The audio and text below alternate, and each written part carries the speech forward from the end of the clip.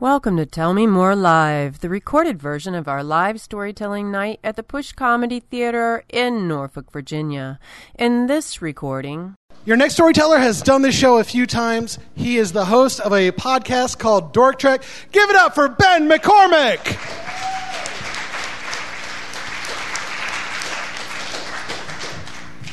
Okay, so to start with, I just want to say that when I originally signed up for this story, I didn't know that it was going to be Easter Sunday. So if the story is offensive in any way, I apologize in advance. But because of the nature of the story, it's going to be ironically appropriate or wildly inappropriate. So when I grew up, I didn't grow up in an observant Jewish home. I grew up with my grandmother, who was a very evangelical Christian woman in the backwoods of Alabama. One of the things that her church did on Easter, here's the appropriate part, was that they would wake up at the ass crack of dawn, go out to the graveyard behind the church, and then have what's called a sunrise service. Some people might be familiar with that, maybe not. But in any event, they would gather in the graveyard and they would start singing hymns, and the preacher would preach, and they would sing things like "When the Roll is Called Up Yonder," right? You know, that bright and cloudless morning when the dead in Christ shall rise, that whole thing. And so as I got older, and I guess I'm like 8 or 9 at the time, and I'm starting to really kind of put things together, I'm starting to wonder about this. And we come home from one of the morning services, and I remember I had kind of got the whole resurrection of the dead thing, because her church was like, okay, you're not really dead, you're just dead until the whole return of Jesus thing, and then you like come out of the grave. So I got that part of the story down. But then I was starting to wonder about the living when all this happens. And that's when my grandmother told me about God's gotcha moment of the rapture, where apparently everybody just flies up with the dead people and you go and stand before God. I'm not going to get all the details right because, 1, I'm Jewish, 2, this is when I was 9 years old. So some of the finer points of Christian end of time, end of days, I'm going to miss out on, so I apologize in advance again. But the idea, though, of rising up to meet God scared the crap out of me as a 9-year-old, because another fun thing that devout evangelical Christian grandmothers do is they give you a healthy dose of body shame. And nudity is like, oh my God, you're showing too much skin. It's more so with my female cousins, but the guys get it too. So never be naked, and definitely never be naked in front of somebody. But now you've just told me this story that Gabriel is going to go on some kind of jazz bent. He's going to blow a trumpet. Sky's going to split open. Everybody's going to float up.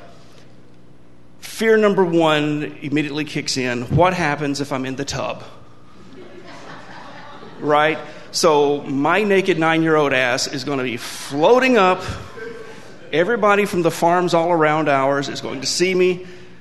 Holy crap, this isn't working. Oh, wait, there's more, because now we go to, Judgment Day. We stand before God and get judged. I'd been to the courthouse with my grandmother, my very religious grandmother, when my uncles would do very non-religious things and have trouble with the law and either have a court date or have to get bailed out. So I knew how judgment worked. You sat around in the courthouse for a long time with a bunch of people who didn't want to be there.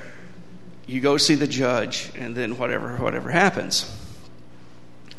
So I'm putting these two together, and I'm thinking, okay, so I'm called up, I'm in the tub, I'm naked. Obviously, I'm going to be the only one who is taking a bath at this time. I fly up, I'm in heaven, or just outside there. There's the judgment seat, and I'm the only one trying to cover up, as everybody else was like, dude, didn't you get the note? So this was kind of traumatizing, and so it's like reinforcing the body shame. It's like, oh crap, I can't take a bath anymore. So this could be a problem, because being very religious, she was also, cleanliness next to godliness, so you've got to be clean. So this was the year that I switched immediately from taking baths to taking showers. Faster, you got to get this timeline down. Now, the bath, you're sitting, you're soaking, you're washing, you're stewing in your own filth for a while, and then you're clean.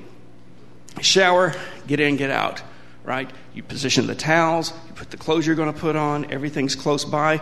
So as soon as it happens, boom. So if you hear a trumpet, jump for the towel, grab the clothes, you're good.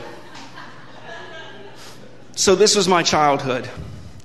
Getting ready for school in the morning was down to a science where I would have my pajamas on because, God forbid, you're not going to be naked in bed. You're going to sleep in pajamas.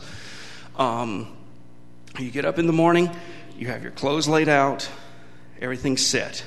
Now what you've done is you've got the shirt inside out so you can just do one quick swoop and get that on. The underwear go in the pants, aligned correctly. So then the process starts. The pajama top comes off, right? And as soon as you lose contact, shirt on. You're good. Grab the pants, pull them closer, lose the pajama bottoms, grab the pants with the underwear pre-positioned, boom, one swoop, you're in. This is down to just boom, every morning, this is the way it goes.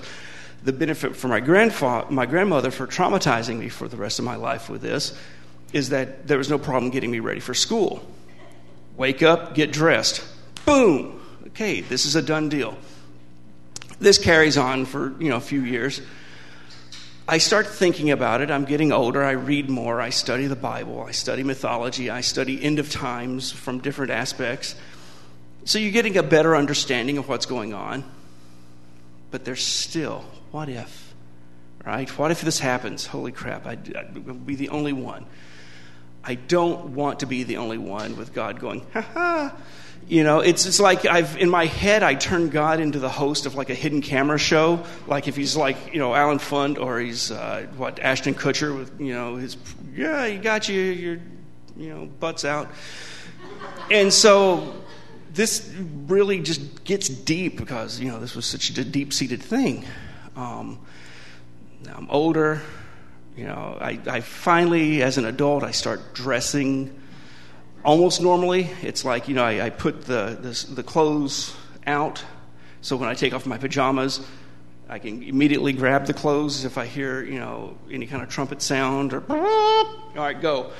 So it's all ready for me. But, at least now I'm not doing the quick change artist. It's like a little bit, I can grab them and dress on the way. It obviously interferes with dating to some degree. The first time I spent the night with a woman, I completely missed social cues, and it's like, hey, let's go up to bed. And it's like, okay, so I go up to bed, I take off my shoes, and I lay there like a robot, fully dressed, because, that's what you do when you grow up in an evangelical Christian home and don't get a lot of the explainings. Thankfully, she was nice enough to give me like the core rules of this D&D adventure and,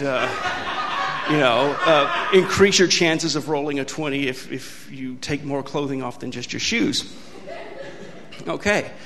So that goes on, Still, though, I get married. I've got to still have pajamas on because, don't know, middle of the night, this could happen. It could be. And another thing, this is good preparation. If there's a fire, hurricane, emergency, you're ready to go. You're not the guy that's on the evening news that they have to blur his ass out when the fire department pulls out of his house because you were ready. You've got the, adventure mode on. But, again, being married, this is problematic because there's certain things married people want to do. So what do? You undress, you take care of that, and you get redressed because just in case. You never know. Over time, you're an adult, you think about things a little bit more rationally. Okay, I can grab a sheet on the way up, all right, so I can sleep without clothes. And so it's not as bad. So as you go through all of this, you get more comfortable with yourself. I've gone through a few relationships. I've gotten more comfortable with my body. And it's just one of those things where it just takes time, right? And again, you read, you see a therapist for a few years, you're better at a few things.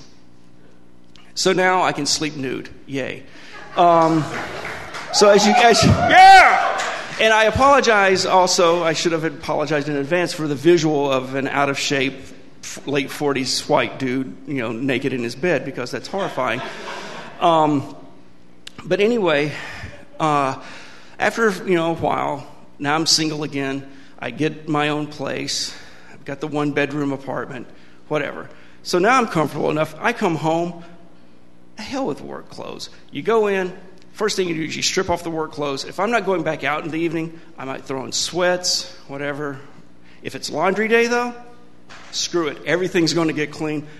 I'll be buck-ass naked, all right? Just doing the laundry, because you want to get everything. There's that one perfect moment when everything in your house is clean, and then you put something on because you're going to go out. So I'm doing this. The problem, though, is that in my one-bedroom apartment, I have a portable washer-dryer. And I don't know if people are familiar with this, but the washer is this clunky thing that has wheels, and you drag it out from its little resting place. You plug it in over the sink, and you connect pipes to the sink, and it does the water from the sink and washes and drains out the sink. So that's part of it. The other part, though, is the dryer doesn't vent outside like regular house dryers do. It has this little bucket of water, and it vents into that, right? And that catches all the lint on a good day. That never happened. So you get a lot of lint in your house, which then goes into the AC, which then clogs up the filter. So you've got maintenance coming to your house a lot because, the clogged filter. Whatever. So it's laundry day. Buck naked, doing the laundry, wheeled out everything, the dryer's going, the washer's going, and that's why I didn't hear the knock at the door. And I didn't hear the door open when maintenance came in to change the filter that was clogged up from the dryer. And so I'm standing there in my kitchen doing laundry, naked. I thought I heard something, so I turned to walk out of the kitchen. Did I leave the TV on? I don't know. And that's when I met Jesus in the buff. Except he pronounces it Jesus. He works for my maintenance company. There was that brief moment of eye contact. I'm pretty sure one of us should have been more embarrassed than what we were at the moment. And then he caught on to, I should be upset. He makes a yelp, drops the filter, and hightails it out of my house. So that was the day that I feel that, one, my grandmother's prediction came true, and I did get to meet Jesus. And somewhere in the great universe, God finally laughed and said, "Gotcha." If you'd like to tell a story like this one, or just enjoy the show, visit tellmemorelive.org. That's tellmemorelive.org, where you'll find a list of upcoming shows, plenty of ways to pitch your story, and our podcast featuring storytellers from previous shows. Until next time, thanks for listening to Tell Me More Live.